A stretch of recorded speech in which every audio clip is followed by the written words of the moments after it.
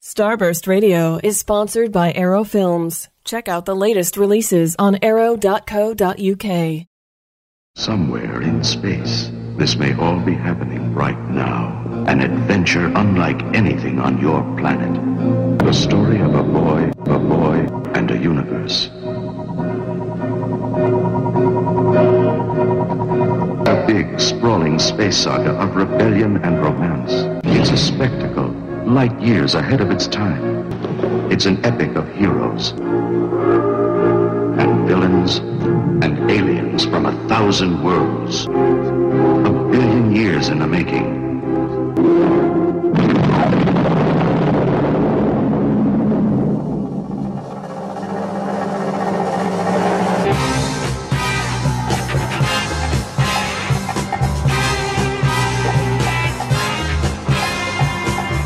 You have reached the event horizon of Starburst Radio, the greatest radio show in the universe.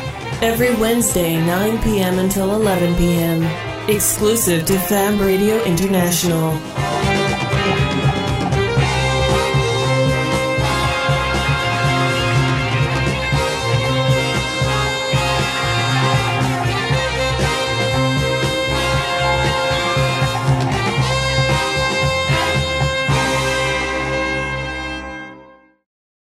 Hello and welcome to Starburst Radio at Fab Radio International with the editors of Starburst Magazine, myself, Mike Royce, and Mr. Martin Unsworth. Hello. And he's looking all right, actually. He's all calmed and relaxed. I'm not, really. Oh, you're all right. I'm good. But That's a bit of a rushed introduction, that. I know. It was really, wasn't it? I thought, yeah, everybody seems to know who we are and what we do, and they're not expecting a quality show of any kind, so there's no point, is there? Yeah, but what's this magazine that we do? This magazine, yes. Well, we can get into that, can't we? Because there is one on sale at the moment. There's one on sale at the moment, and it's a highly anticipated film. It is. Comes out next week. It is.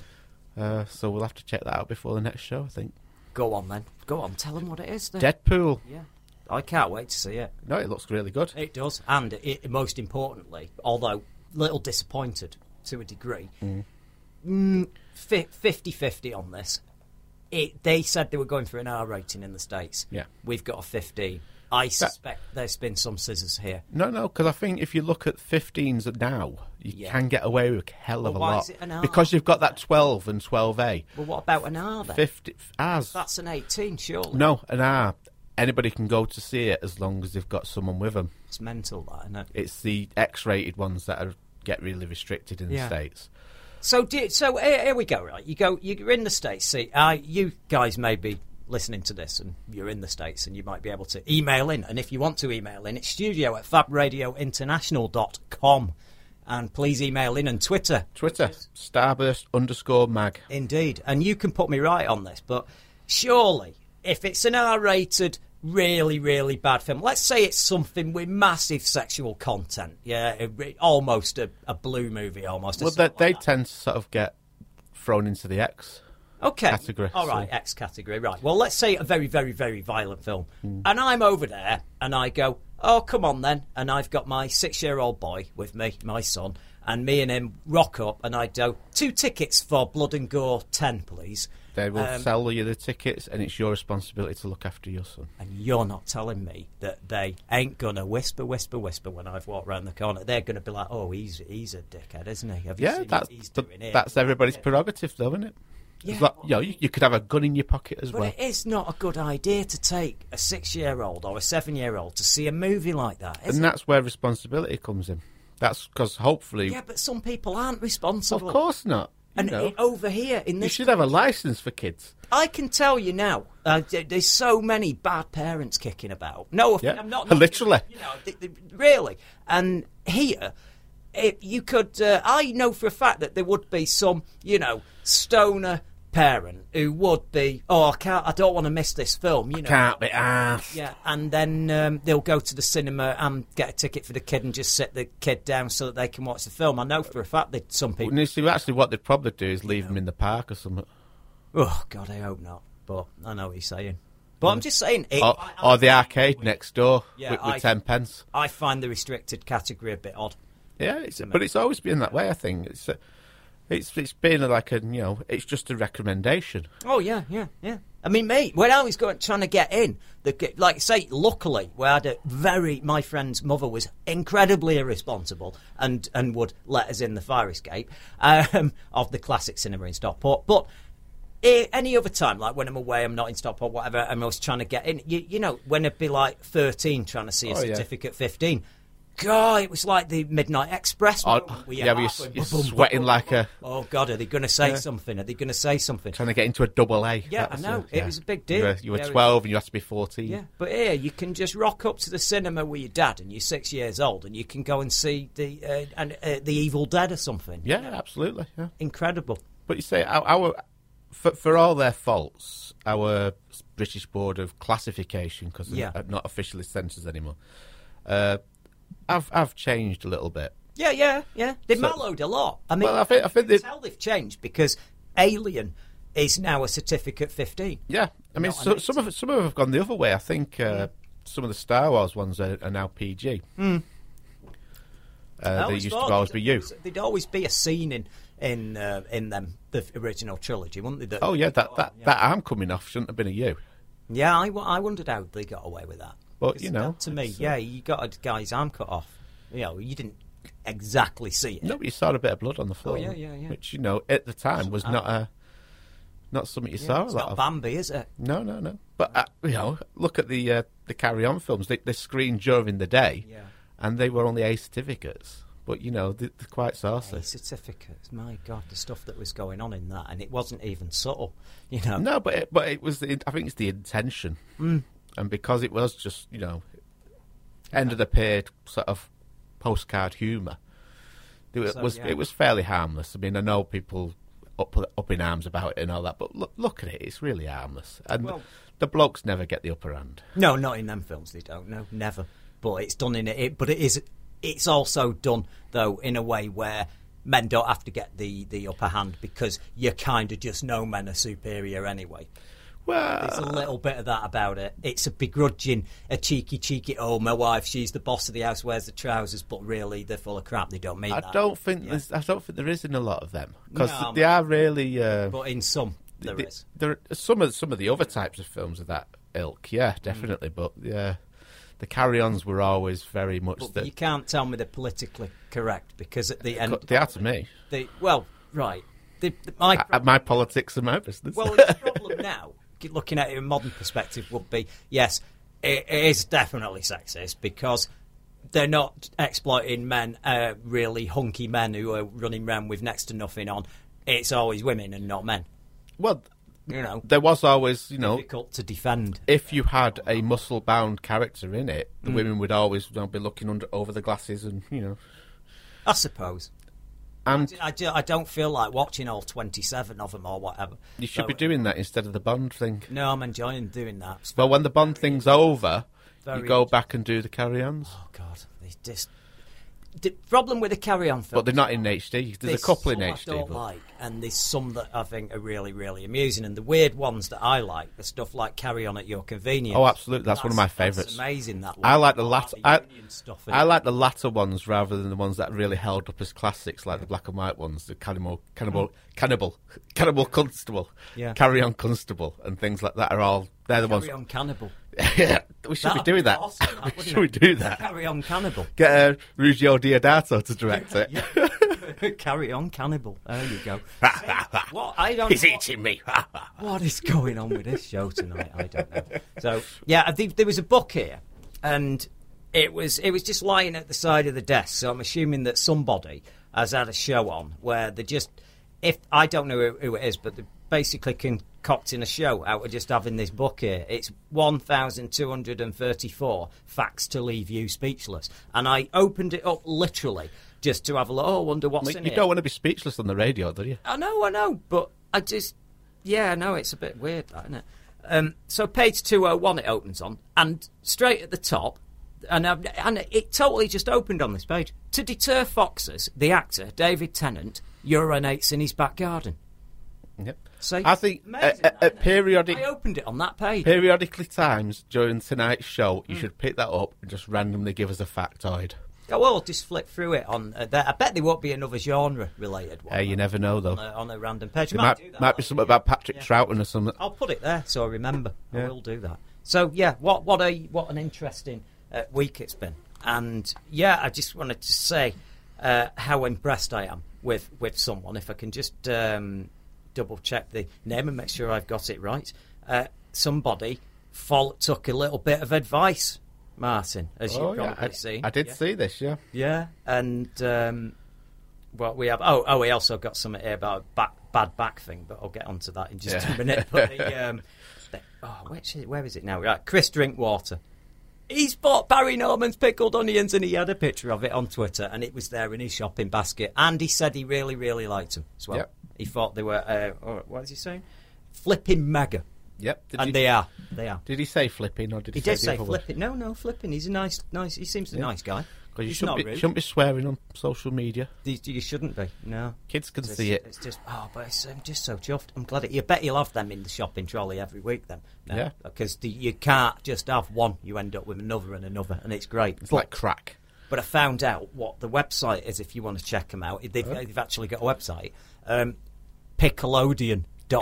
Nickelodeon. That's great, isn't it? Is it .com or .co.uk? No, it's .com. Cool. Pickelodian.com. Worldwide. Yeah, try it out. Have a look on there, and I don't know. They might show you where you can buy it, but at the moment they've got them in Tesco. Tesco have got them. I think Morrison's had them as well, but Tesco, I told you the insidious thing they did. They tried to take Barry away from us and give us Tesco's hot and spicy pickled onions, and they were absolutely rubbish. Difference between a 10 out of 10 movie and a 3 out of 10 movie. Exactly. Yeah.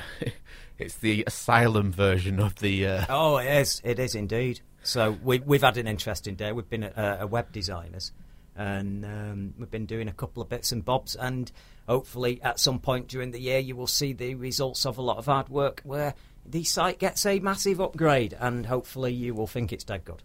Yeah. There we go. So we're working on that. We've also been working on the Starburst International Film Festival. For it will be in the August bank holiday weekend. It will be on, and we are just trying to sort ourselves out the perfect venue. We think we've got it, and we're going to have some meetings this week, and very soon we can make some big official announcements and start telling you what sort of things will be going on there. But it's all very exciting stuff. Yeah, we had a lot of interesting stuff. You've been beside yourself with excitement. I am actually quite. I am looking forward to it. I always wanted to do one, and it'll be. It's good because me, I want a cinema.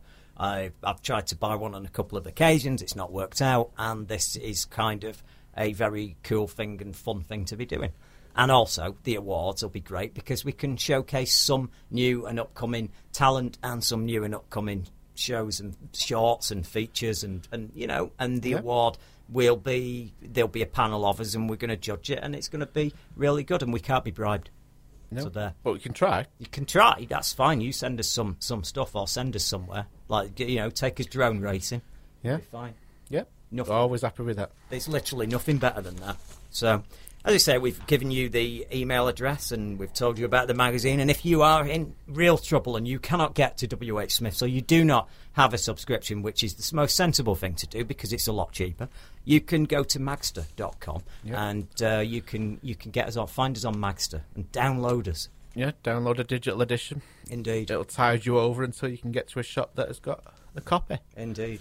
So, back just to finish off on this Deadpool thing, it's given it a 15 certificate, and they haven't demanded any cuts then. Yeah. So that it is going to be good then, isn't it? But my reservation with it is they're already talking about a director's cut, which will probably come 6 months after the initial... How can you have a director's cut 6 months? Nothing's been cut? Yeah, 6 months after the initial Blu-ray release, they'll release it again. With an extra 15 minutes, obviously, or something like that. That's when people get annoyed, Yeah. Now, I understand why they get annoyed as well. So, I mean, that 15 minutes is just a number I've picked out of my head. It might be more, it might be less, but... But, it's... I get it, yeah. I get it. I totally get it. It's just a double-dip opportunity. I'm just sick of it, though. The thing with me is I don't actually like all this sort of stuff because... I like a definitive version of whatever. Exactly, you need to know what you're seeing. Yeah, when I'm talking about a film, I like to have a version that's in my head, and it's this one. It's got these. That's it. Like the worst case of this, the worst one is Dawn of the Dead. Yeah. There are 5 versions or 6 versions of this? There's at least 3 that do the rounds, and then there's cut versions as well. I've got there's the one that's got totally Goblin soundtrack, totally. Yeah, but there's the one that's got the orchestral soundtrack and no Goblin. You've got one that's, no Goblin. Yeah. There's a 3-hour, 10-minute cut. That's not an official one. Well, what is that one? That one's because that's on the box set I got. Well, it's not official, I don't think. It's not on the one that I got, which is the Arrow one that was out a while back. Well, what about Blade Runner? Oh yeah, which version of Blade Runner is the right one now? You've had you had a director's cut, you had another, and what was the final cut? The ultimate super duper cut or something. It's ridiculous. Yeah. And Close Encounters was the same. But to me, I remember the voiceover. Yeah. And I know people go, "Oh God, the voiceover did sound really, bit." Droning on in it a bit. I loved it. It was noirish, and it gave it that sort of like there's Marlowe feel. Story details in it as well that are not in the film. So to me, I remember seeing that at the cinema. But when you talk to people, it's a director's cut. Well, which one? Yeah, which one? So there's no point going back and switching around again. You either I know. It's commit or don't. Crazy, isn't it? It's like that Daredevil, the film, the actual director's cut's actually good. That's the version they wanted to put out. Yeah. But the studio went, we can't have all this talky stuff in the court. The whole idea of the film was Daredevil was fighting crime at night, and he was fighting crime in the courts during the day, and that was completely lost when they cut all that out, and you had a very inferior film as a result. And then now, which is the version? To me, I would only bother watching the other one. The difference with the director's cut thing, if you know it's been hampered by the studio, then yes, the director's cut's going to be better. Yeah. But when it's stuff like the Lord of the Rings things or the Hobbits, where that's exploitation. They've held back material. Yeah. That's probably not good enough to be in the film anyway. Yeah.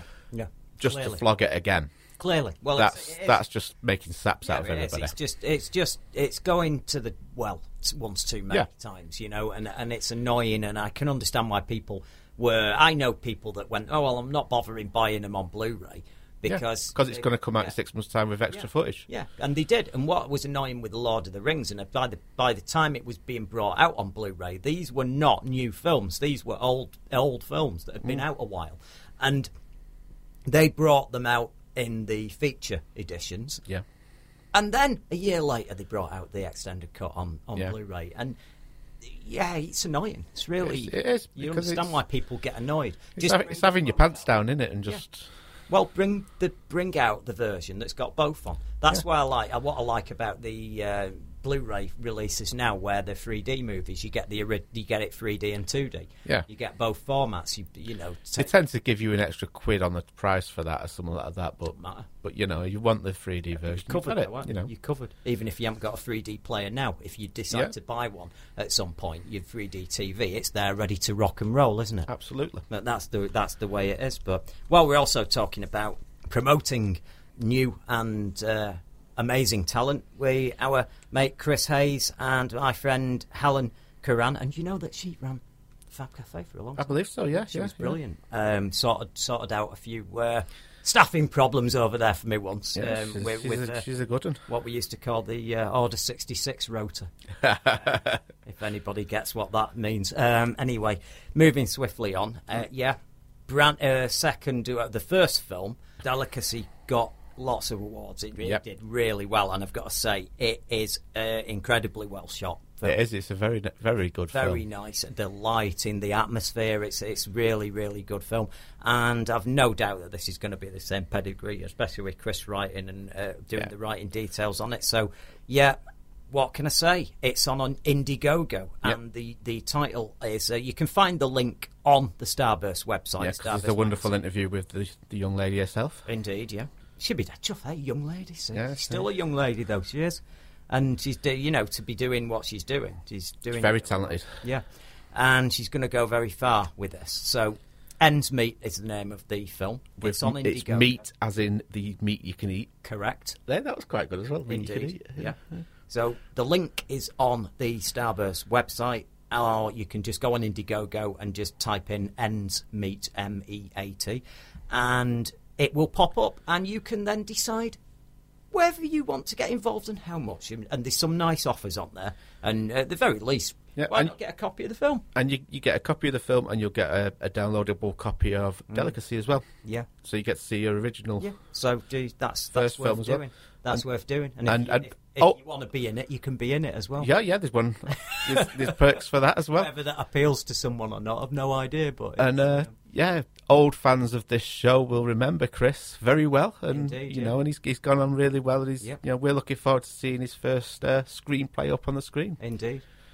So it's going to be good. So we'll go to our break now, but check that out and have a look and see if you can see if you fancy a copy of the film at least, if not more, or even be in it. Help out indie artists. Boom. It's got to be done. Right, we'll go and have a short break, and then when we get back, there's lots and lots of stuff, because last week we got literally nothing done, did we, really? Well, in fairness, we covered a lot, but it wasn't stuff that we should have been. No, not at all. No, I had a list of stuff we were going to do, and we didn't do any of it. So we might have a bit of better luck this week, although I'm not holding my breath. Right, we'll see you in a few minutes. The Larish Repository is a single great cube of pale stone in the midst of a garden of dust. Horak, of course, said it would be simple. Coming soon from Big Finish Productions. Avon had always wanted Liberator for himself. It isn't going to work. I didn't want to get between him and whatever he had set his heart on. We can't stand and fight. They completely outgun us. It's not that I didn't trust him. I trusted him to get whatever he wanted. Perhaps we could get better acquainted. And not let anyone get in his way. Would I have been in his way? I've a proposal you'll want to hear. I didn't want to find out. Big Finish. We love stories.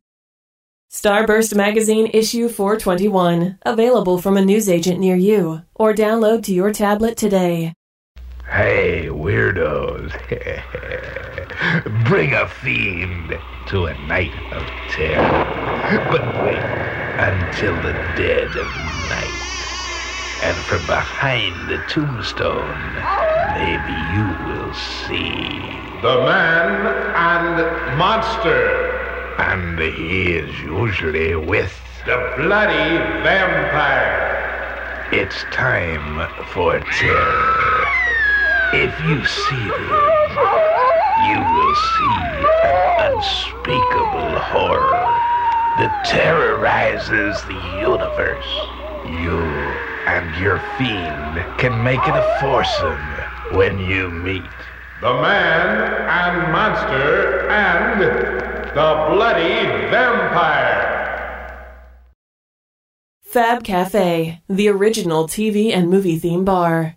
Anything else just isn't fab. Check us out on fabcafe.co.uk. And welcome back to Starburst Radio at Fab Radio International. Do you know, I nearly forgot where we were then. Yeah. Nearly did. Very, very that old place. Did. Yeah, that other one. Yeah.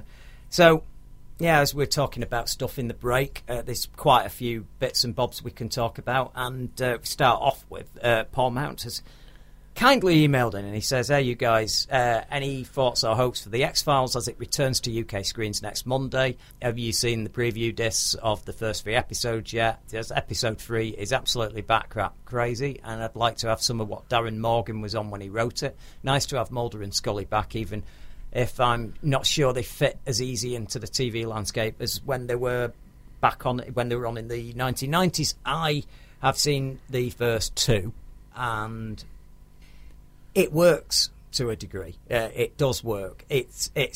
I thought it's a little strange that it's still the credits from the old show. I don't know whether you should have updated them or not. That was quite odd, because then obviously they're on there a lot younger. It then accentuates the fact that things have moved on a little bit. But I do get what he's saying. He's intending this to be a direct continuation of that show, and those were the credits.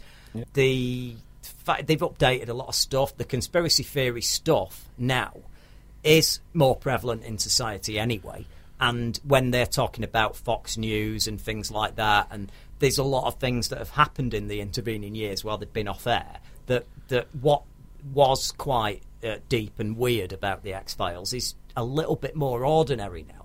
Yeah. And it's difficult. It's very, very, very difficult to judge it, I think. I just think that it's good and it feels like the X-Files, but I think if you were expecting something radically new or some big, clever updating of it in some way, you might be disappointed. If you are just expecting slightly updated, more of the same from back then, and you really like the X-Files and you've missed it, you're going to love it. I think that was the intention, like you said, about keeping the titles and things like that. It just wanted to... ride the coattails of the past. And... Oh, it definitely works. Now, I'm very excited about seeing the third one now he's said that, because that was the one, because he's done a great job of it. The problem was the first one, all the conspiracy arc stuff Chris Carter always wrote, and if that did do your head in a bit and it got too complicated towards the end, the first episode feels a bit more like that sort of stuff, and it feels more like X-Files paint by numbers. When it got to the second one, it's cutting loose again, and you've got different people writing, and all the most popular writers from the show are back on it. Because what people are forgetting is, like, Wong and co, they left to go and do Space Above and Beyond, so he did lose some of his writing team partway through the X-Files, and some of them just didn't write again. And what people are forgetting, people like Vince Gilligan, who wrote Breaking Bad, started out on the X-Files, and the episode that he wrote even starred what's his face, Cranston. Oh yeah, he was in it. So the X-Files is a very, very important show for television, and it really did change the TV landscape when it came on. Is this going to change the TV landscape? No, it's not going to. It's more of the same, but I find it an entertaining more of the same, and I'm enjoying watching it. I'm certainly looking forward to it being on. I'm looking forward. I'm not seeing it as a chore watching the next episode. I'm looking forward to it. Yeah. So that's all you can ask for, isn't it? Well, that's a good sign, because we've had a few of them where it's been, oh God, I've got to finish this now, haven't I? So. Yeah, I know. This is what I mean. So I don't think it could have been a lot worse than that. Yeah. Honestly, I mean, I've seen some stuff where you've got these reunion shows, and they try to resurrect a TV show 15 years on, 20 years on. I'm trying to think of one off the top of my head, but it fails more than it works, in my opinion. It always has done, and it's a risky business. I mean, look what happened with Mockingbird Lane. It just didn't work. It didn't get past the pilot. Wrong. And I think some things are definitely they're a part of the time and the era. They're of the time, and that's it. Yeah, and this to me does belong in the 90s, but it works because Fox News and all the rest of the stuff, and the right-wing propaganda and all the stuff that's on what these stories were all about, and about government conspiracies, that's only got worse in the intervening years, and now you've got, don't you think? We've also found out more truths about that sort of thing. Oh yeah, since then. You've found out that it's not totally full of crap. Like the hacking stuff with the News of the World and things like that. That would have been fantasy years ago, and now it's just a grim reality. And it is. It's definitely. It's right. You found out a lot of stuff that Mulder and Scully were worried about was actually going on. Some of it, except for maybe not the Roswell and all that. Although I've been out there. I've been out that way, down the extraterrestrial highway. Didn't see anything though. Is that a euphemism? No. You've been having up the extraterrestrial highway. Dear me, that's just. Does that work? That possibly does. Yeah, maybe not with a laugh. Yeah. So has anybody else watched it, and what do you think? Yeah, let us know. Well, they'll have to let us know next week, because it's not been on over here yet. Yeah, but we've got American listeners. Yeah, all the American listeners could, of course, they can. So there. You thought I'd made a mistake? No, I'm very zingoistic and just saying in my own country. We've got our lovely American audience that I forget about them, yeah. Yeah, no. There you go. When I'm talking about Carry On films and they don't know. Mr. Andrew Pollard, our Polly, is on. Yeah. Evening Chaps, Starburst International Film Festival, yeah. Or SIFF for short. SIFF. Yeah, yeah. It is.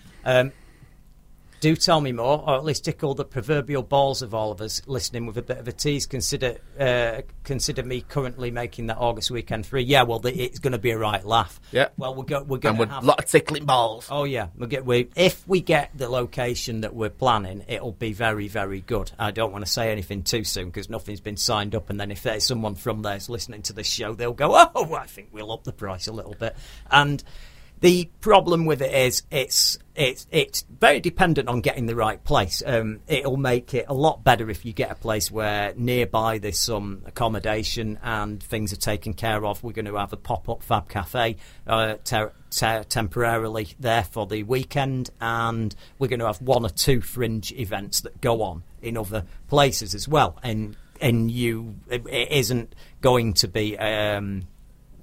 it's not going to be conventional, and there's going to be 1 or 2 bits of unconventional convention. Correct, it is. In fact, yeah, can we write that down? That's good. Yeah. That. And yeah, you may end up, a minibus turns up and carts you off somewhere to watch something in a very strange situation.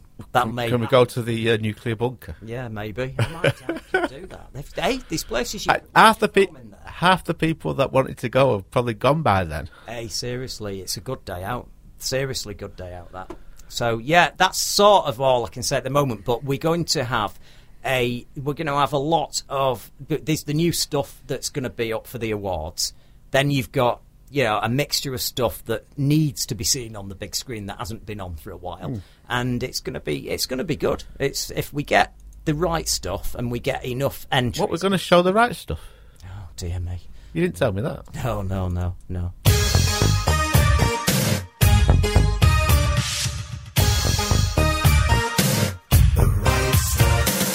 That's quite expensive. That's to put on. Well, it's 3.5 hours long, isn't it? Yeah, I know it is. That's it. We get the director's cut. But we're going to try and do some really interesting stuff. But we do want to get some films on that people haven't seen on the screen for a long time, and we're going to be asking the readers to vote for a film of their choice that they want to put on. So you'll have a reader's choice, a film you've all voted for. And we'll have readers' wives. No, I knew you were going to say that. You were going to say, I don't know why, I just knew. Oh, he can't help himself. I'll provide the masking tape, yeah. It's terrible. So... There we go. What else are you saying there? You're saying also if you find yourself with some air to kill later on, if the Jaeger water has run out. Yeah, some news broke earlier this evening about Grant Gustin's Flash turning up in Supergirl. Yes, you see, there you go. Even if DC's big screen outings go tits up, at least their small screen universe is ticking the right boxes, and I still feel strange enjoying Supergirl as much as I did. I totally didn't expect to find it this fun. That is exactly how I felt. Because I'm one of the people who I didn't mind that Supergirl film. The Salkinds did. I thought it was okay. I didn't think it was terrible.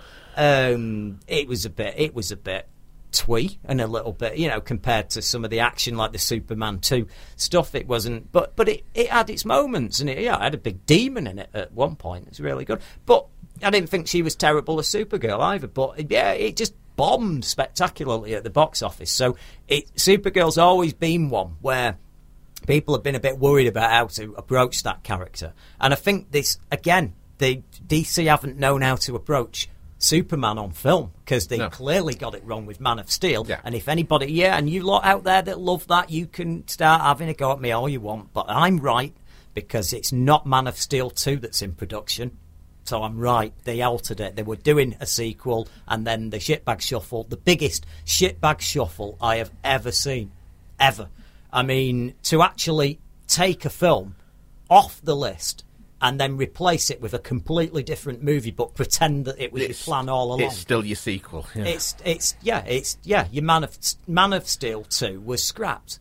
Yeah. Because of the negative critical reaction. It took lots of money, but it was the negative critical reaction, and people didn't like that version of the character with his neck snapping and his broody stuff and all the rest of the stuff that's going on, and the 10-hour battle at the end, the CGI all over the place that was that blurry that you couldn't tell what was going on, and it just wasn't fun. Now, what these guys have done, you got to realise that they're totally different characters. He's supposed to be an overgrown Boy Scout. He's supposed to be whiter than white. He's supposed to be hilarious when you see Batman and Superman together because they're so different. And yet you had, in Man of Steel, he might as well have been just Batman wearing a Superman costume. It was so broody and boring and, can I say, po-faced and tedious. It was a shite film, and I don't care what anyone's got to say about that. I still haven't calmed down over it. It annoyed me at the time. It annoys me still. And I can only hope they put it right with this Batman versus Superman film. But I will say this, boy, have they shown that much in all these trailers that I feel like I've seen it.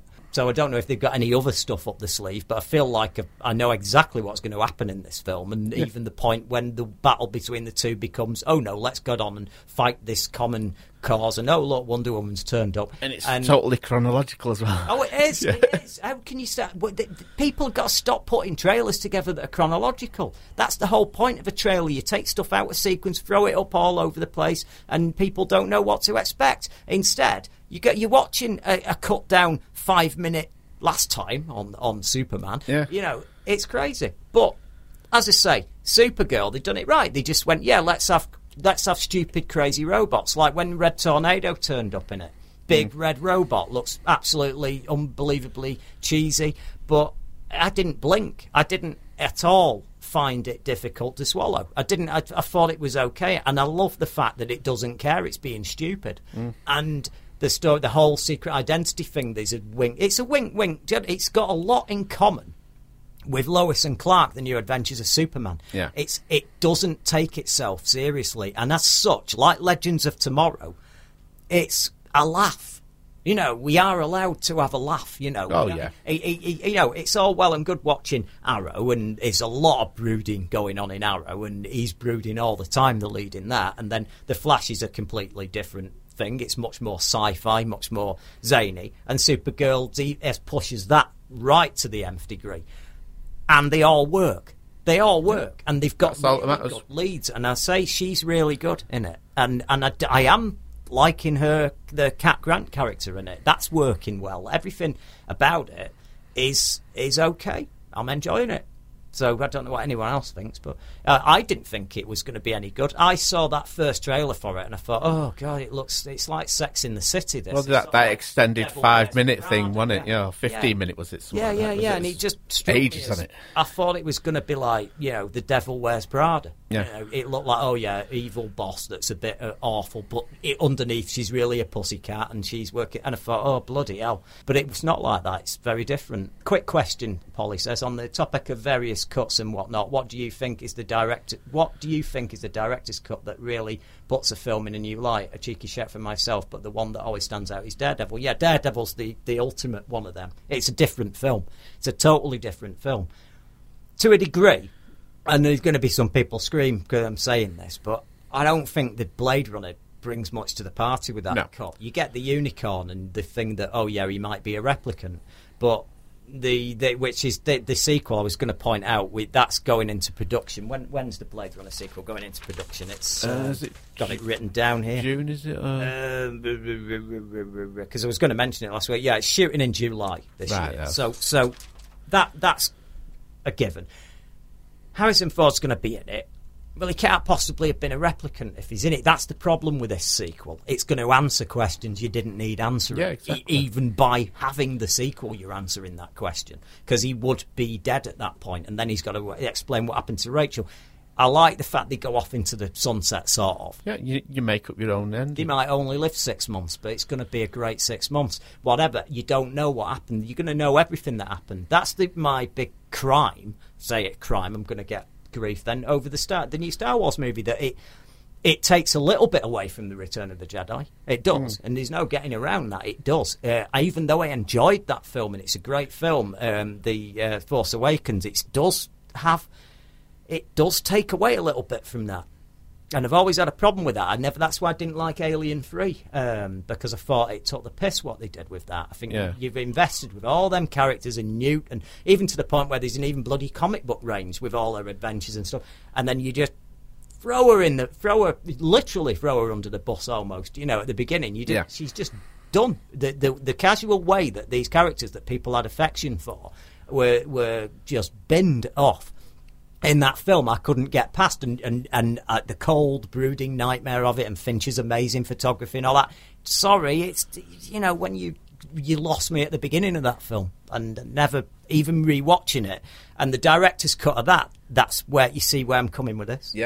Coming around. The director's cut of that is the other one, where the film does feel different. And I will say, Alien 3 is a better film with the missing footage, and there's a lot of missing footage as well, because at one point in that film, they're just trying to catch the alien, then all of a sudden someone drops something, there's a big ball of fire, and then the next minute, lots of people are dead, and then they're on to the final end game. And it didn't make much sense when you actually look at it. It's hard to tell what's happened. Well, the bit that's missing is that they capture it, and they do hold it captive, and then Golic, played by Paul McGann, goes and thinks it's a dragon, and he basically lets it free because he's going a bit demented, And that added a really good sort of religious thing. It had a bit of subtext about how dangerous it is to become radicalised like that. Yeah. And that's it. That whole thing about finding God at the ass end of space. Yeah. But he did. But it's still a shit film, though. Just saying. Yeah. It's not. Terrible. Well, I just don't like it. Took liberties at it started out it made its own path at the expense of Aliens.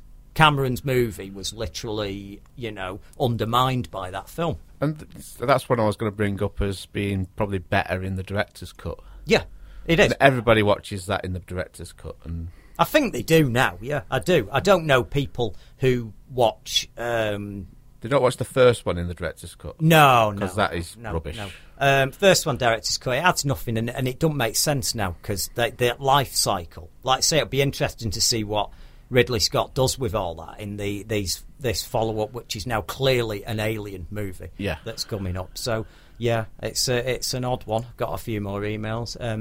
Dave Alstrom, evening. You have not mentioned much about Moffat or how he fucked up Sherlock. Oh, God. Listen. We did him last week, didn't we? I was very careful not to get too deeply involved in that one, because I've had lots of grief over this. Yeah. As you know. And we both had it right. At the end of the day... We've had it both ends.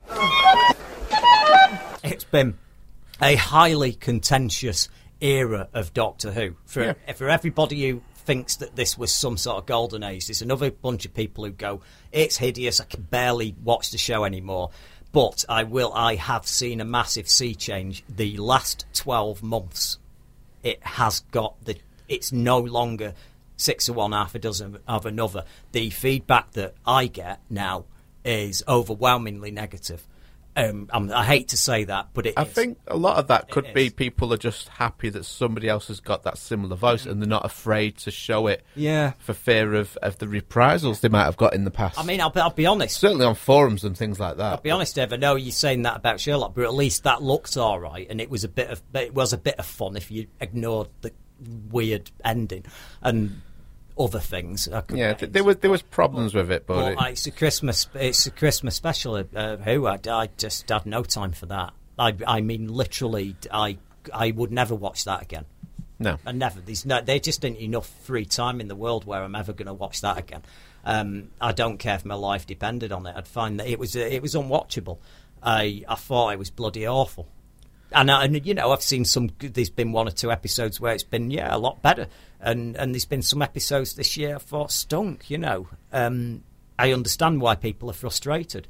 I try to understand why people are so vociferous in the defence of the guy. I do get, that it's a very contentious thing. And I've got to say again, even though we're trying to move on from it, it's dominating the letters page again in the next issue. Yeah. I'm just giving you a heads up. In issue 422 that we're working on now, it's deadline week. We're going to print on it on Tuesday. And I've got to say, I wish it wasn't the case, but we're not getting into Moffat bashing because I don't want to upset people, because people who are enjoying it. Well, we've not got a Resendetta behind it. It's I want it to be a good show. It's not an assassination job. But I think a showrunner has a different job than a writer, and I think that he's a great writer with what he does. And a showrunner is like a political leader. This is why I'm not a fan of Jeremy Corbyn, because he doesn't unite a broad church of opinion. And with Doctor Who, you have got a broad church of opinion. You've got your casual viewers, and you've got the hardcore. And you wanna do a job where you're keeping everybody in the fold. And then you've got your 8 million to 10 million viewers on a Saturday night. It's earning its keep. But there is no denying it's dropped off a cliff, all that. But anyway, I'll tell you what, we'll continue with this after the news, because we that's one thing we do have to do on time. Attention! You will be buried free if you die during the horror chamber of blood and gore. Live on stage from Hollywood, California, see vampire people who come into the audience seeking fresh, warm human blood, plus Frankenstein in person, not on film. See the ethereal materialization of Liz Taylor as Cleopatra. Free spirit photo of Liz Taylor to the first 500 boys at the box office. Free ID bracelets to all girls who can take the shock of blood and gore. This is so terrifying that the management is giving a free 2-for-1 pass to everyone who does not run from the theater in fright. See unbelievable terror on stage, not movies, every scene live. You must see to believe. See the horror chamber of blood and gore.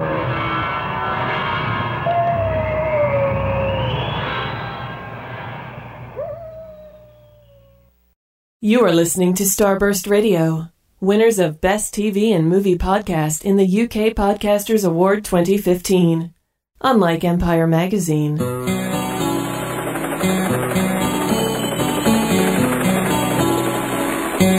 Across the world, 24 hours a day.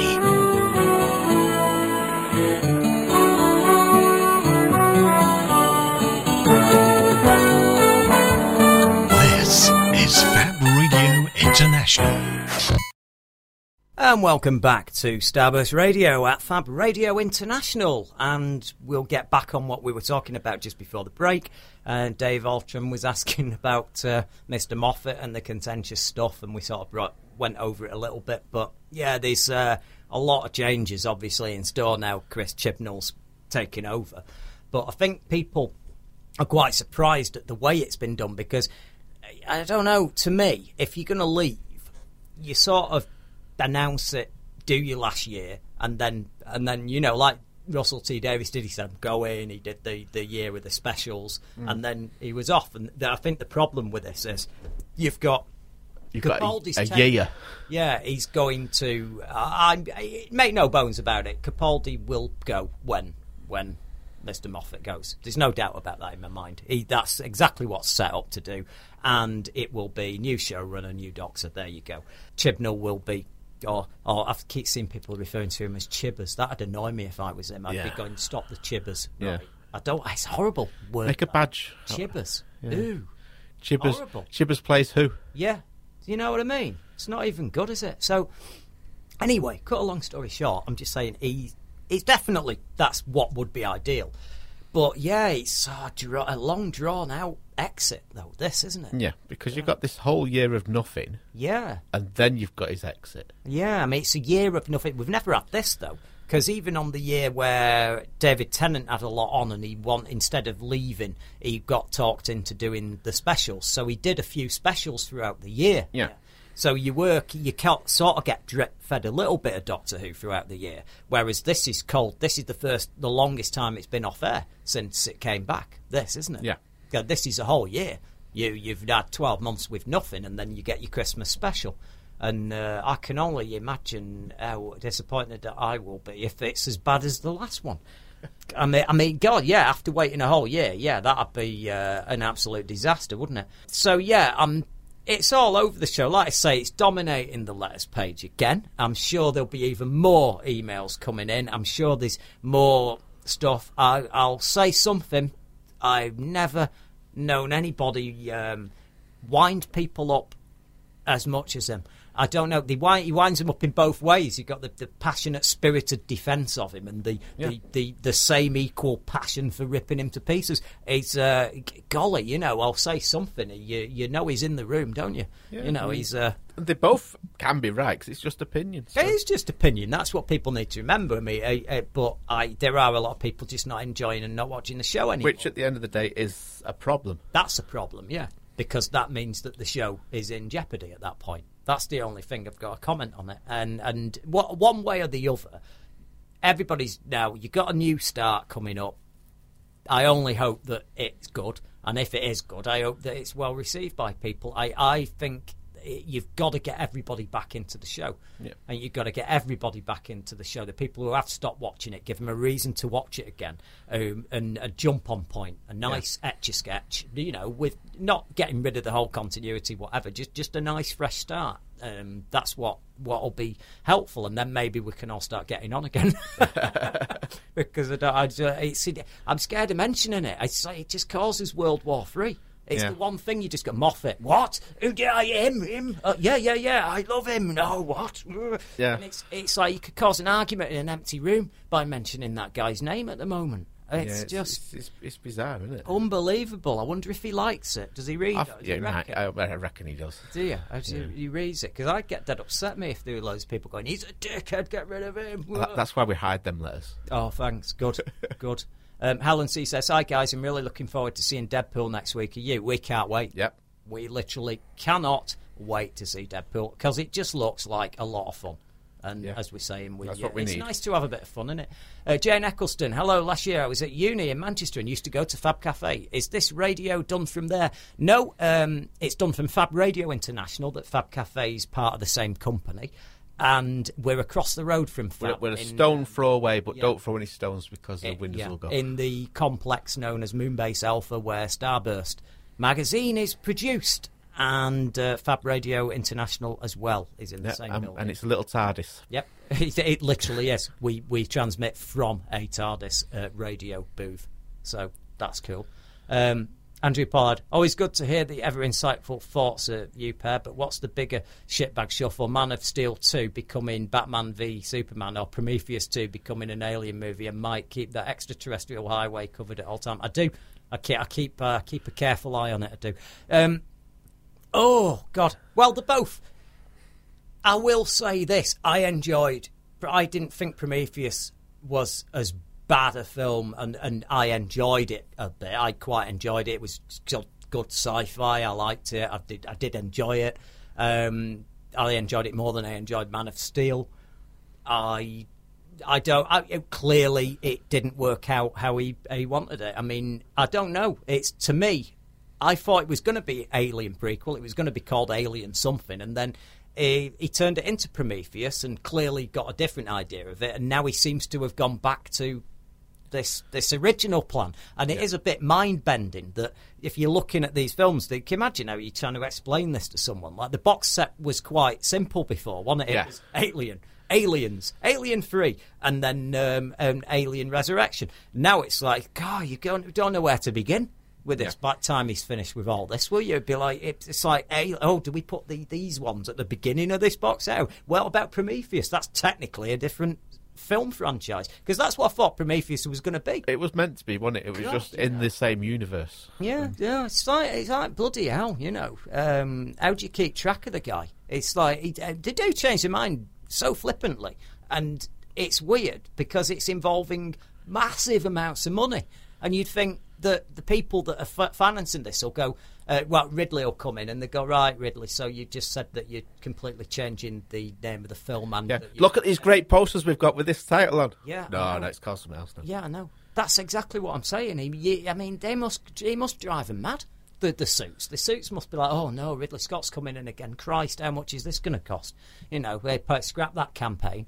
Harry Harrison's emailing in going, still not been taken to court yet. It's like a soap opera every week. Keep it up. Much love from Brighton. Yes, well, Harry, as you say, not yet. No, we're having little chats with the firm via my friendly Rottweiler that works for me. And yeah, what can I say? As we speak now, a certain bellend will be listening to this show.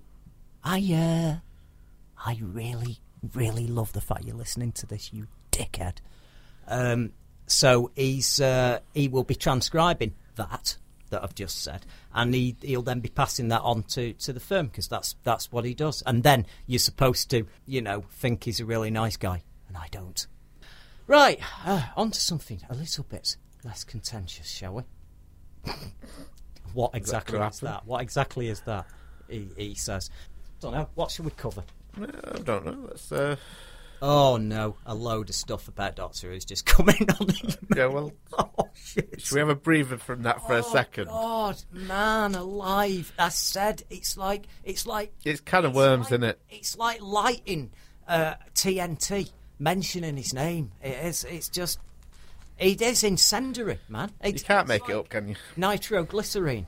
Right, this Stretch Armstrong thing. What the hell? I know. I mean, I'm reading what you wrote here, and I was aware of this, but I didn't know this bit, right? And this is the bit that gets me. For those of you, I mean, everybody knows what Stretch Armstrong is. Even our American buddies there listening all know that. And Stretch King knows it. Definitely the guy that we're talking about with the court case, he knows what the Stretch King, the Stretch Armstrong is, don't you? Eh? Anyway, yeah, Netflix, they'll be debuting a Stretch Armstrong animated series on the on-demand service. On demand. Who wants to see this? Stretch Armstrong? It might have actually meant no demand. Right, I don't. The thing that gets me is I get it. Right, Transformers.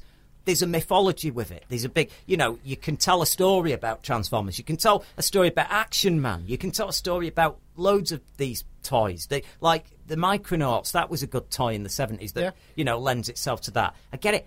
What even the My Little Ponies. My God, Stretch Armstrong. You pulled it out of the box. You got your mate to hold his arms. And then you pull it. And you pulled him. And then you went, you pulled your mate. How long he is. And that was it. He was back in the box and you were doing something else. Seriously, Stretch Armstrong. I did that a lot. Stretch Armstrong. Seriously. I mean, who got excited? Even people that had one and I didn't. Never bothered me. Like, I had a mate, he had a computer battleships game, and I was dead jealous. Oh, it's brilliant. And I had Rock'em Sock'em Robots someone had, and I didn't have that. I know a bit jealous. I never got, he's got Stretch Armstrong, the bastard. But they did other ones, didn't they? Never did that enter my head. Ever. We've done this in the past. We've done all the other ones they did. There was all sorts of characters, weren't there? I told you about the Stretch King. Steve Berry, my mate, he encountered this lunatic that's out to buy every single Stretch Armstrong that comes on eBay, and he's bought all of them. And then he got a nemesis in Japan that started buying him again. And this guy, he's even making the corn syrup to fill them and read it, and he mends them all. Re-stretch. And I just, man, I don't get it. I don't get it. He's going to explode when they start doing new ones. Yeah. Oh God, my God. But this is Hasbro Studios marking the company's first original series for the. What a one to start with. Plot-wise, the action/comedy series. Well, I'm relieved to see the word comedy in there. Yeah. Will focus on a busy teen called Jake Oh God, they're giving him a name, Jake Armstrong. When he and his two best buddies are exposed... Have you read this crap? When him and his two best buddies are exposed to an experimental chemical, things take a turn for the strange as they become... Is this really the name of this? They become Stretch Armstrong and the Flex Fighters. Have you made this up? Have you made this up? Have you just got somebody to put this out on a news site or something just for a laugh? It was our wonderful Mr. Pollard who wrote this up on the site. Oh, God, have you heard this? I trust him. This band, Polly, is this bullshit or what? Cannot be serious. This band of stretchable superheroes... This band of stretchable superheroes... Is it an elastic band of stretch? Will then embark on a series of unlikely adventures as they explore their new powers. You just sit there pulling your plonker, wouldn't you? There is nothing left to do anymore, is there? How can you get crap like that, mate? Quick, Jake, pull my arm. Right. No, you have... What's his face? David Lynch. Crawling over broken glass to try and get... a new series of Twin Peaks. Had to, make so many sacrifices, changes, all sorts of... And he's having clearly a load of trouble getting the... He even had to just suspend doing it at one point because they weren't giving him enough money. He had to literally crawl across broken glass to get that made. And crap like this is getting made. I'm sorry. Hey, I will eat my words if this is an amazing show. Right? You see, at least it's animated. It could be worse. They could be making a live-action one. I don't. A live-action one would be terrible. Why do you want to see that? Stretch it cannot be called this. Stretch Armstrong and the Flex Fighters. That sounds perfect. Yeah. It sounds dodgy, that, to me. It sounds like they're all lubed up and they're all going at it. It might well be. It might God be almighty. It might be, next to Family Guy, late night thing. I can't believe that. I'm sorry. It takes a lot to shock me. But I can't believe that. Anyway, I'm not getting more into it. I can't get my head around it. My head's gone. But I'm just saying to also Polly that this crossover, though, Barry Allen being in Supergirl's good. It's good because that universe is really getting solid now. But, yeah, Superman, when's he going to turn up? That's the thing. When's he going to turn up? When are they going to actually go, oh, no, we've got to pay a bit of money and get him in? A bit last episode, won't it? Yeah, it won't be bloody Cavill, that's for certain. We can't afford him, can they? Well, it was that Tom fella, wasn't it, that last week we were saying? Yeah. The guy who played him in Smallville. Oh, yeah, well, they're saying that, but, I mean, are they going to really get him in? Because then that's confusing, because it's clearly a different universe, because even in that, they had a Green Arrow in that, and he's not the guy it's a totally different story, so I don't think you can really put him in. I think that time's gone. I think if you were going to do it, the time to do this was not with Man of Steel, just carry it straight on after Smallville, and have Tom Welling play Superman in it, and I think you'd have had an inbuilt character base. You could have ignored any of the goofier stuff from the TV show and just made it a little bit more gritty, but not as po-faced as that load of crap.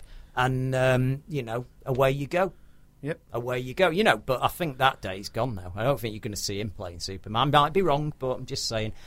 Colin says, listen to your radio show and Radio Mag for the last few years. I'm amazed that you've never talked about or mentioned the Viking TV series. Far better than Game of Thrones, yet never mentioned in the media. No, I have a mate who watches it. He swears by it, and he's taught me into giving it a go.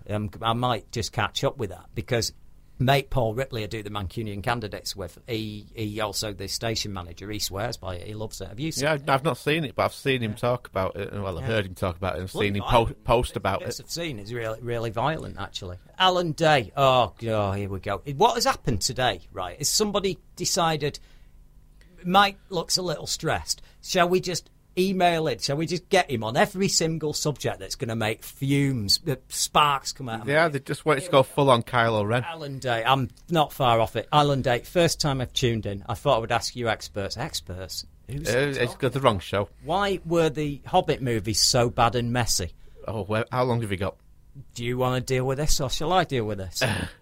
Because they were unnecessary, basically. You took a 300-page novel and you made it into a massive, overlong 9.5-hour film. Absolute monstrous piss-taking mess that extracted money out of poor, willing victims that queued up for hours to see these awful movies. They had the pacing of a like I've heard some people complaining. I said, yeah, the pacing of the Hateful Eight was a little slow, and I've heard people saying that. It felt like an Ealing comedy, the pacing of Hateful Eight compared to the pacing of any one of these. They're a dreadful, dreadful, dreadful, dreadful trilogy. Possibly the worst cinema trilogy I've ever seen. Yeah, I'm going a bit far, but I just found them unpleasant. I used to, and am I right here? Yeah. I used to dread them coming out because I had to go and see them so that I could write about them and rip them to pieces in It's Only a Movie. And that's why when I'm writing about them in Starburst in It's Only a Movie, I was so utterly, I took no prisoners. I just said what they were offensive to me. They were a cynical cash grab. They weren't enjoyable. They're not what cinema's about. They're not what cinema's about. They are the worst type of approach to cinema where it's all about the cash, and you weren't bothered about entertaining people. You're bothered about taking the money, and that's why these movies are terrible. And they were terrible. And that last one, the last one is based upon 5 pages of the book at the end. That when that last one started, the book was nearly over. He's not filmed the copyright notice yet, so... Oh, God! And surely there's nobody listening to this that's enjoyed watching them. That you can't be. I think Polly's a fan. And as for the 48 frame rate nonsense, the HFR, here we go. What did I say? I wrote about this years ago. I wrote about it and I said it's never, ever going to take off. No. And everybody started to all get excited, and even Mr. James Cameron said, "Oh, I'm going to try one of these," and all that. And Jackson thought, "Oh, everybody's going to be watching it in high frame rate," and I said, "The brain will not accept this. It'll play games. It'll look weird," and I was right. And yet, it died. It's dead format. There you go. It's dead. So thanks, Alan. I hope that's kind of answered your question in a semi deranged way. Yeah. Next time, email in about Twilight. Yeah, please. That's possibly that is the worst trilogy ever made. There was 4 of them. 4 of them. Whatever. The worst movie franchise ever made. Yes, sorry, I apologise. The Hobbit's not quite hit that. Those were hard work. Those were seriously hard work. Denji say, "Missing me, are you?" Is he turned into Moriarty? No, I don't think so. Oh dear, no. I'd like to say that we're missing you, Denj, but only with the bullet. You know. Mr. Paul Mount. Here we go. Let's get ready. His opinions on this. Here we go. I certainly agree that the tide of opinion is changing about Doctor Who at last, and that the Moffat scales are dropping from people's eyes. I'm expecting a further torrent of abuse, but was pleased to receive a number of supportive emails this month, agreeing with the opinions I've expressed in the mag over the last few months. I dare say there's still a foaming-mouthed minority who won't accept that the show is in trouble, that's the way things are with any cult show, film or show. I'm very much looking forward to seeing what Chibnall does. I'm skipping the next series, thanks, and I think we'll see a bit of a return to Russell T Davies style storytelling, fingers and everything else crossed. Yeah, maybe. Yeah. Jimmy Boland is slightly more forthright in his views. Moffat is a wanker. He has ruined totally Doctor Who. It is not for kids, as it's too confusing, and not for adults, as it's got wank storylines. I must have missed that one. Good God, he's exhausted now. Shall we get a score for a final break now? I think so, yeah. Maybe there won't be any more Doctor Who emails in the meantime. Oh no, you're just asking for more there. Yeah, no, I'm going to. We'll get on to something else. We've got stuff coming on. We've got a lot of X-Man type Wolverine-y stuff to do. There you go. That's professional of me, isn't it? And I'm going to open another can of fizzy Vimto. Hey, yay!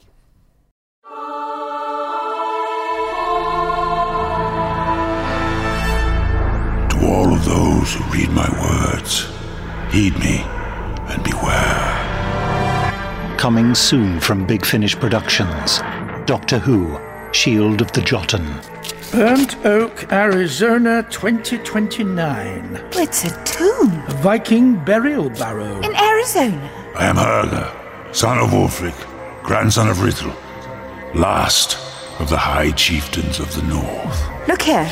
The chieftain was clutching something to his chest. A shield would seem to fit the bill. A shield, yes.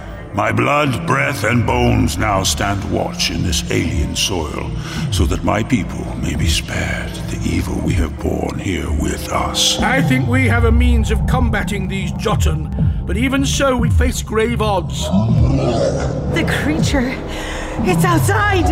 It's a monster. It's killed 2 people already. It'll be us next. It's trying to dig us out! Behind you! Run! Run as far and as fast as your limbs and lungs will take you.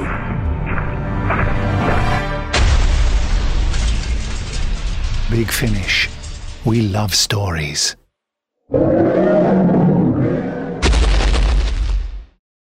You are listening to Starburst Radio, winners of Best TV and Movie Podcast in the UK Podcasters Award 2015. We are mighty and powerful. This is Fat Radio International.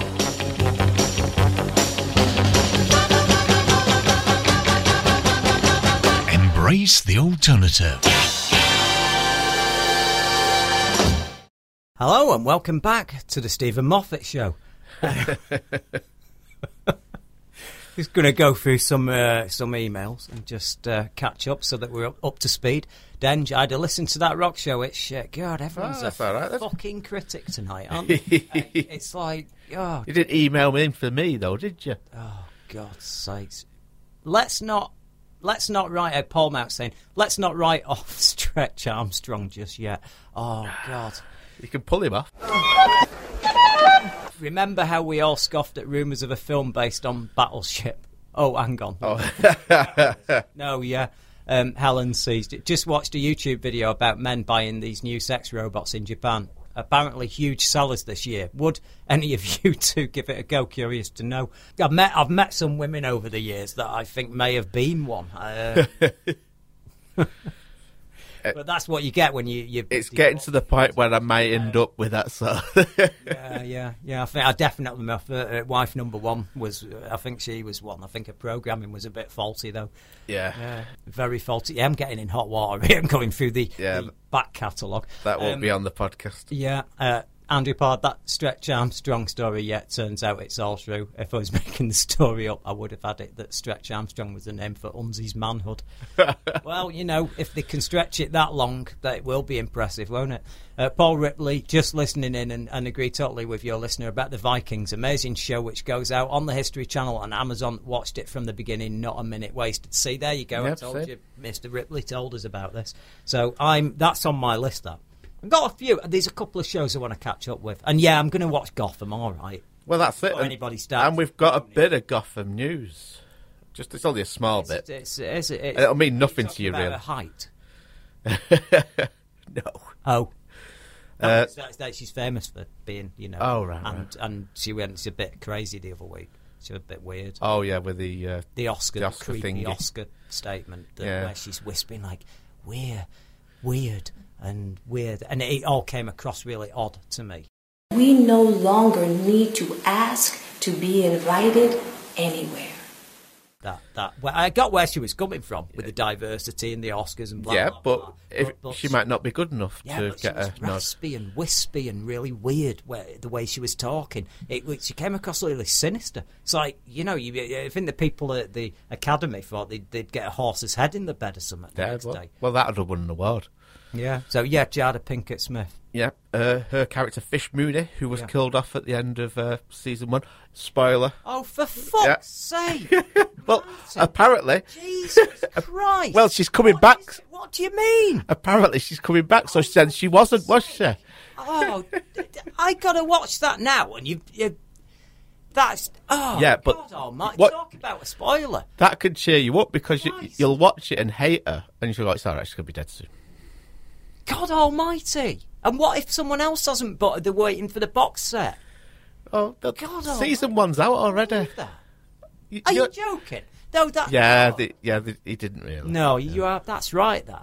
Oh, God's sakes. Yeah, I won't tell you it was the Joker that did it. Oh, God, you don't even know the Joker, is it? That's when I was watching it. It was that lame gag. I see. Every week it's someone who may be the Joker. And that's when I just went, I can't watch any more of this. Keep on with it, because it does interest him. The moment I decided I've had enough was when I saw the Edward Nygma with his question mark mug. That's when I went, okay, he's going now. It has picked up. Polite and giving it a few weeks and start on episode 6 or something like that. Oh yeah. I'll just get in. I won't get too attached to Jada Pinkett Smith. Obviously, you'll hate her character. I actually like her. She's a good. But her character's terrible. Well, it's not terrible. She's a bad character, a bad girl. Oh yeah, a bad girl. That's good, but. I don't know. She was bad, but she's got to stop talking creepy like that though. I get where she was coming from. So everybody understood what she meant, but it was just we can do this and we're a people, and I don't want to get into this where people think I'm not on their side, but because I am. There should be diversity. You shouldn't have to be saying it. I say this all the time. You shouldn't have to point it out because it should be natural. But I think the world just wrote an email, and maybe the world is a bit weird. Where they think they've got to be nominated because they're black. That's a bit different. Yeah, no, I get it. I'll be honest with you. They should have nominated Creed. Yeah. Creed was a damn good film. I mean, when you consider it's the beginning of a new franchise. Yeah. And it is. It's not strictly a sequel to Rocky, but it was a damn good film. It's very well made, and it's easy to forget that Rocky was an Oscar-winning film. Yeah, I know. Because it went down the really schlocky sort of sequel route.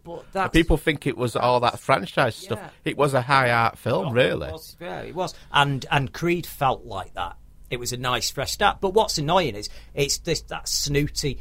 I have no doubt that it was passed over because of this snobbery over sequels. Yeah, and they show consistently, time and time again with the Oscars, if it's a sequel or a continuation or a spin-off or something about someone who's got a problem. Yeah, and that's it. And they're entitled to that opinion. But then after a while, you go, hang on a minute, you're giving awards. And I've got to say this, I hate to say it, but there's some years you see the Oscars and you go, yeah, they're giving awards out to films that I don't really go and see. No. On the whole. People I know don't. And then the majority of people don't go and see until they've won an award. Yeah, I know, and that's what I mean. You're actually, I don't know, you're sort of brainwashing people. Yeah, I mean, they are fair. Awards to things people watch and enjoy. They've always been fairly sort of, irrelevant. Yeah, up their own arse. That's the problem. That's what I mean. If you wanted to accuse them of racism, by all means, that's probably a fair accusation at the moment. Whereas the Starburst Awards are not going to be like that because we're going to be all inclusive. Yeah, that's right. And I'm only giving them to black people. Black people with 3 legs. Well, I mean, I understand what it's like to be a minority. I'm one, intelligent. God, I'm going to get and humble. There's times where, God, you don't have to feel intelligent in this world is not a big thing. Trust me. You just have to walk out on the street and have a look around. You just have to sort of hang around in the wrong circles. Believe me, and Denge makes me feel like a god. He I feel really clever. I've got 16 PhDs, part of it. Yeah, I know. This is it, isn't it? See, Denge, you're still hanging in there. It's not getting rid of him, though. You're off. You can be off air for months and months and months, and then you come back on, and then he's still here. Yeah, but it's like that. It's like that stuff you get on your shoe when you've stood in something and you can't get rid of that. Yeah. So what else can we talk about that doesn't get us in trouble? And I'm not talking about Jada Pinkett Smith being creepy. Yeah. And she was. If you listen to it, just saying. I might put a bit in here where she's saying something really creepy. What, right about now? What do you reckon? Yeah. And what I could do is cut it about a bit so she says something totally different. That might be wrong. I'll see what I can do. Or even asking diminishes dignity and diminishes me. Because if I do, I'll try and do it without getting in trouble. Yeah, don't do it when it's libelous. Oh, I'm not going to do that. I'm in enough trouble. I've got all that going on. Hey? Does she manage to say anything like Cameron, and McEwen, and that would have been ace? No, it's K. Cameron. Oh, K. K. Oh, right. K for it's his brother. I don't know what his middle name is. Kevin. I've heard that it's not real. That. Oh, is that just to sort of... Yeah, mate. When people add something in, make it sound a bit good or something. I don't know. You don't know with him. He's being an Esquire then, otherwise. Guy, isn't he? Moaning on Facebook about him needing his medication for his depression every 5 minutes. That sort of person. Anyway. Yep. We're off topic. Yes. Getting in trouble. Right, Horror Channel. Yeah. Come on, tell us about the Horror Channel. What's good to watch on the Horror Channel? Our wonderful friends on the Horror Channel have got they've got loads of great movies, but I've picked out 2 great movies for this weekend, on Saturday and Sunday, so we've got something to watch. Yeah. Saturday night. Because there's nothing else to watch, is there? Well, not on Saturday on normal TV, no. No, actually, that's damn right, that. So you do a lot worse than checking out Inbred, which is a fantastic... Is that about Denge? No, I think he was in it. Oh, right. But it's a fantastic British film. Great director, Alex Shandon. Mm-hmm. He'd been away for a while and he directed this on a very low budget. We did a feature on it in the magazine a couple of months ago. It's amazingly funny. Yeah. But very, very gory as well. Good. And our mate Dominic Brunt's in it in a great role, chainsaw wielding with is he? With hick teeth and everything. Oh right, no, that's good. Good. And with a tick. All right. He's very, very good. He's a great actor. Good. And on Sunday, a bit of classic Hammer. I like this film. The Gorgon. See, this is a film that when you ask someone what's your favourite Hammer horror film, no one ever mentions this film. No, it's quite overlooked. Yeah, it's a bit creaky, but it's got lots of great moments. It's not your typical Hammer horror film, even though it's got the staple actors and everybody in it that you'd expect. But it looks good, actually. Is it? And I haven't seen it for a while. Does it stand up? Yeah. I mean, it's one of the later ones. It's not like a 40s, 50s movie. This it's a mid 60s, isn't it? And 64 it was made. It's after they started coming back with the Frankenstein and Dracula series, and they branched out with doing other stuff. It's stop motion as well, isn't it? Some stuff in there. No. It's all. I'm trying to remember. It's a long time since I've seen it. She's got the wig on, and the rubber snakes are a little bit lame, but. You know, you don't see her that often. Shauna wore that for Halloween a few years. Yeah, she did a Medusa the other year. It bloody hilarious it was. But she was superb, was it? It looked great, didn't it? She had the scales on her face and everything. Yeah, well, she got fishnet tights, put them on her face, and then sprayed some green paint, so it looked bloody brilliant. Yeah, she looks amazing. Yeah, it looked very good. It took her days to get it all off. Oh yeah, she just kept walking in with it all on. That's the problem. And then if you don't wash it proper, it ends up all over your bedclothes, and then the next day it's back on you again, and it's awful. So, what else you got? I've heard some good news over the Marvel universe. It's being expanded again, apparently. So they're saying, aren't they? With Hellcat getting her own series, the friend of Jessica Jones. Yeah, I think it was. She's in the Defenders in the comic books, and I think there's going to, to be daft not to sort of go that way. Yeah, I don't think she's as powerful a character to hung a whole series on. I think maybe she works well as an extra in it, an added character. I think this bit of story really is just that the actress Trish Walker is. Oh well, the character Trish Walker, played by Rachel Taylor, is hoping that the character's built up into a more standalone thing. But the Punisher isn't obvious for his own show. Yeah, because they imagine how you could have that as violent as it needs to be. The way the Netflix ones have been going, they've not shied away from any gore or violence and things like that, or swearing. Well, so it would be perfect. And you were in safe hands in Daredevil when that episode. Do you remember when he went and smashed that guy's head in the car? Oh, yeah. Bloody hell. I actually went, oh dear me. And there was the one with the spike through the head as well. Oh, yeah. He doesn't shy away from it. Spoiler. Unbelievable. That wasn't gobsmack. I couldn't believe that. Unbelievable. No, see, it's your own fault for not watching it. Bloody hell, that's obviously the cliffhanger ending, that, as well. No, it's not a cliffhanger ending. Oh, okay. Honest, well, that's all right. Well, don't tell me how it ends, then. Bloody hell. Yeah. The credits go up. Oh, right. That's a spoiler.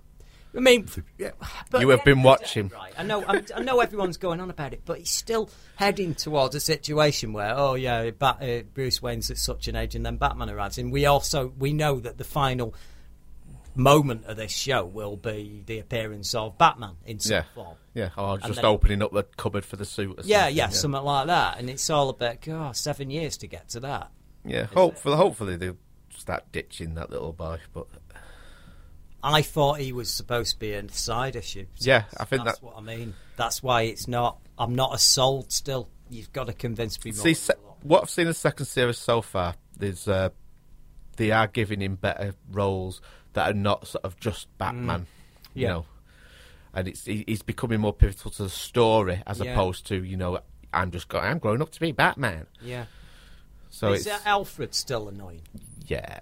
That Mockney accent. Yeah. That another thing that really did my head in. I was like, oh, why are you pissing about like that? You can act. You're actually a good actor. I think it's calmed down a little in the second one, but I think it's just because it was such a shock hearing it that badly. It's gobsmacking shock because it's like this is what an American thinks a Cockney sounds. It's the Dick Van Dyke school of accents. It's terrible. But the guy is actually English and he's a really good actor, so it's a shock to me that when you hear him messing about like that. See, there's actually a school of thought and school of people who want him as Doctor Who. I can understand that. He's a good actor. He's a good actor, and it ties it in with the classic series. Yeah, no, it does, yeah. It beat that. He was in a show in the 90s, Chancer. That's where he first came to be recognised, and he was in that, and it was a very deep, disturbing role. His character ended up hanging himself in a forest. Spoiler? Oh, my God. 1991, that show was out, you know. Bloody hell. First appearance of Chris Hayes' favourite actor. What's his... bloody... Yeah. Nearly was Bond. Yeah, oh, God. Oh, God, why is it my mind gone blank? Yeah, I can see him. Nick. Yeah. The Nick, come on, help me. Oh. Help me. Give me his name. I've got his face right in front of me and my mind's gone blank on air. It's pathetic, this, isn't it? Yeah, we've both done Sin City.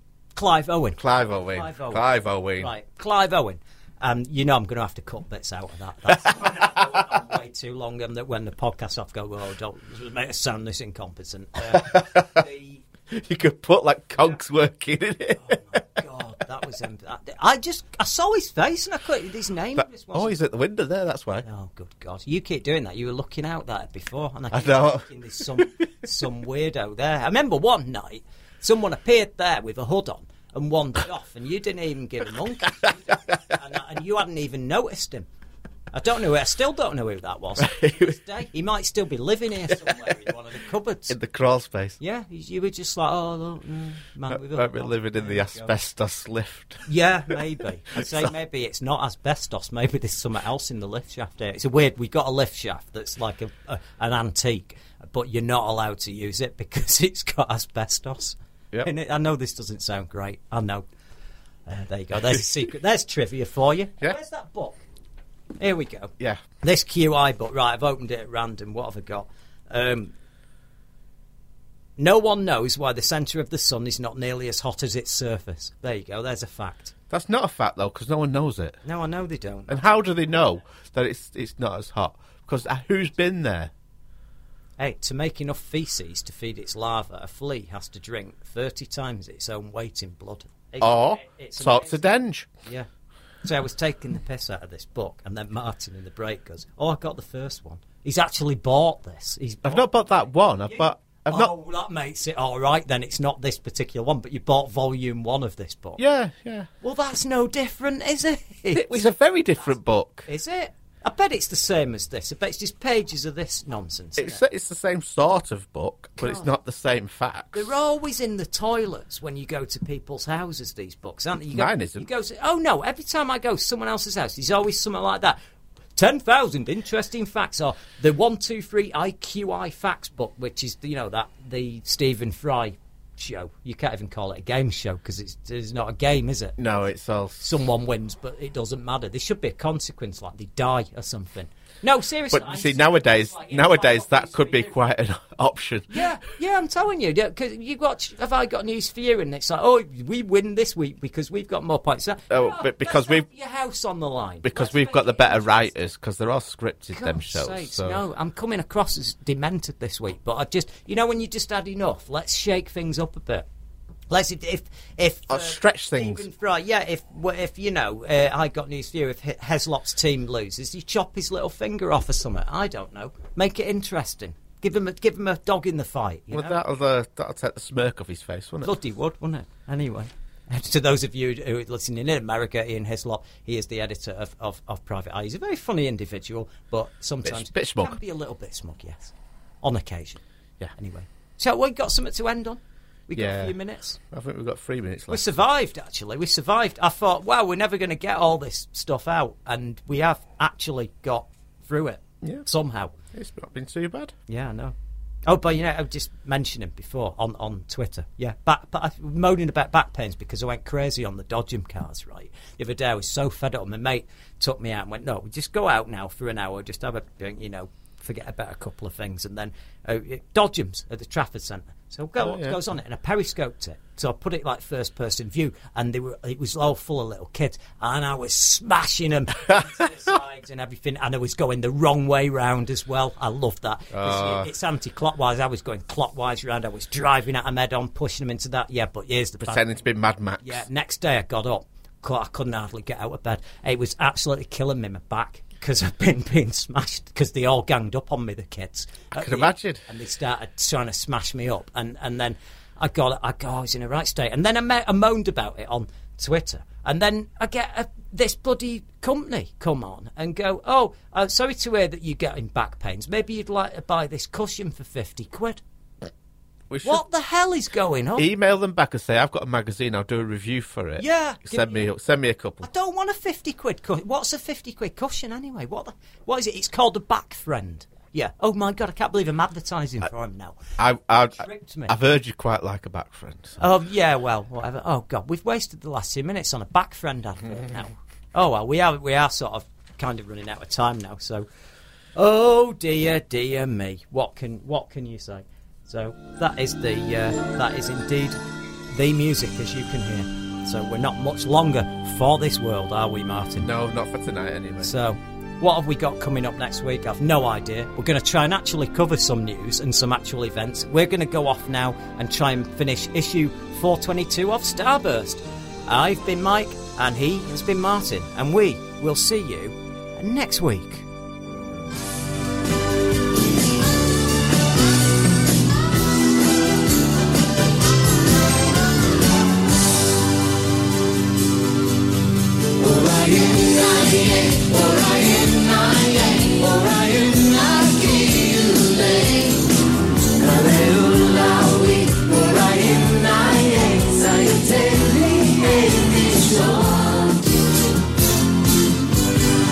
Tumbling through 1,000 centuries, you don't know where you land. It's so dark in mythology. Treasures of history to be found. The legends of time, all the handiworks remain, only the dream away.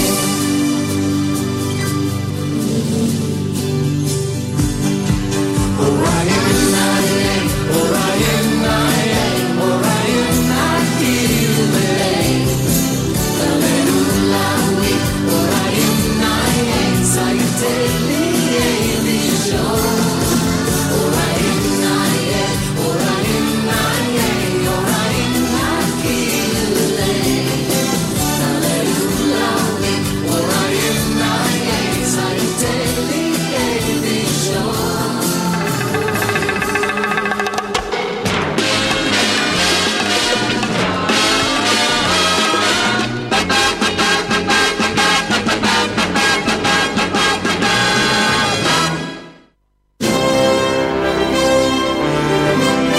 Been listening to Starburst Radio, the greatest radio show in the universe.